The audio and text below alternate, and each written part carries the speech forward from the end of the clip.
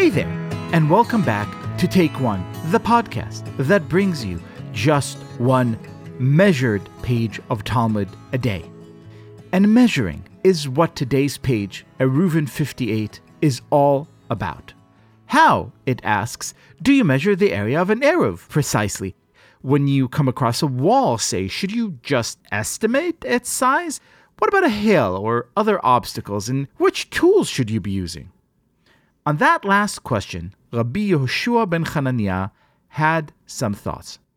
It was taught in a Baraita, the Talmud tells us, that Rabbi Yehoshua ben Hananiah said, "You have nothing better for measuring than iron chains, as they do not stretch. But what shall we do? As the Torah states, I lifted up my eyes again and looked, and behold, a man with a measuring rope in his hand, from which it is derived that measurements must be made with a rope."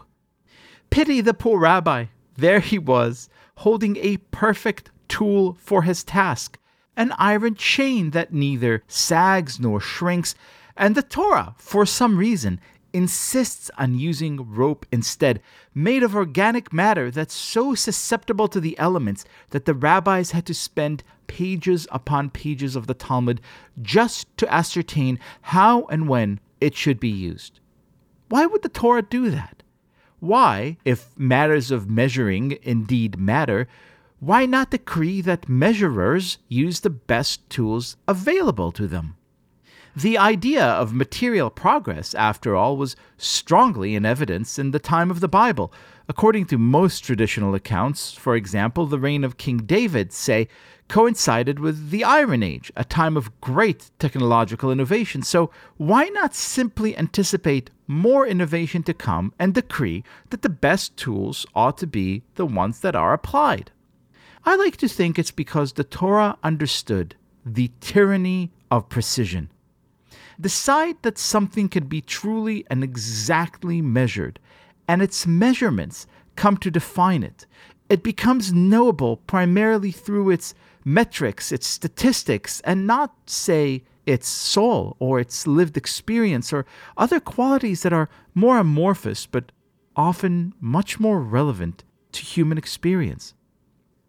Let's say, for example, that you know that Central Park in New York City is 843 acres, that it welcomes 38 million visitors every year, and that it has more than 20,000 trees.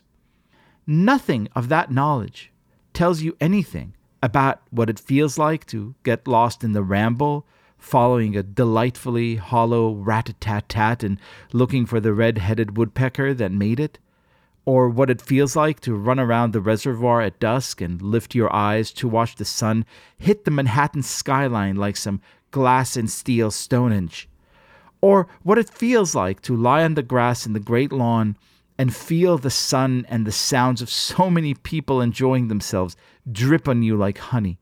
These are the feelings that matter if you truly want to understand what Central Park is like, and you can't measure any of them. And a society addicted to the beauty and the might of its instruments is doomed to eventually lose all sight of those things that could never be measured. This may be why the Torah scoffs at those iron chains. Stick to ropes, it tells us. That the ropes are so maddeningly inaccurate is precisely the point. Their fallibility forces us to recognize our own, a lack that could only be resolved by consulting with other people and asking for their opinion and their help. Which is why the daf ends so beautifully by telling us that when it comes to measuring the eruv, you should listen even to people who aren't usually very high up in your regard, to the struggling servants who don't necessarily know anything about geometry or math to be able to produce anything approximating an exact calculation. The sages, we are told, did not issue the decree of eruv to be stringent, but rather to be lenient.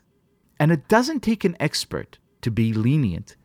All it takes is a kind heart that's attuned to the experiences and the well-being of others. And that's a much wiser lesson to learn than anything even our finest tuned machines can ever teach us.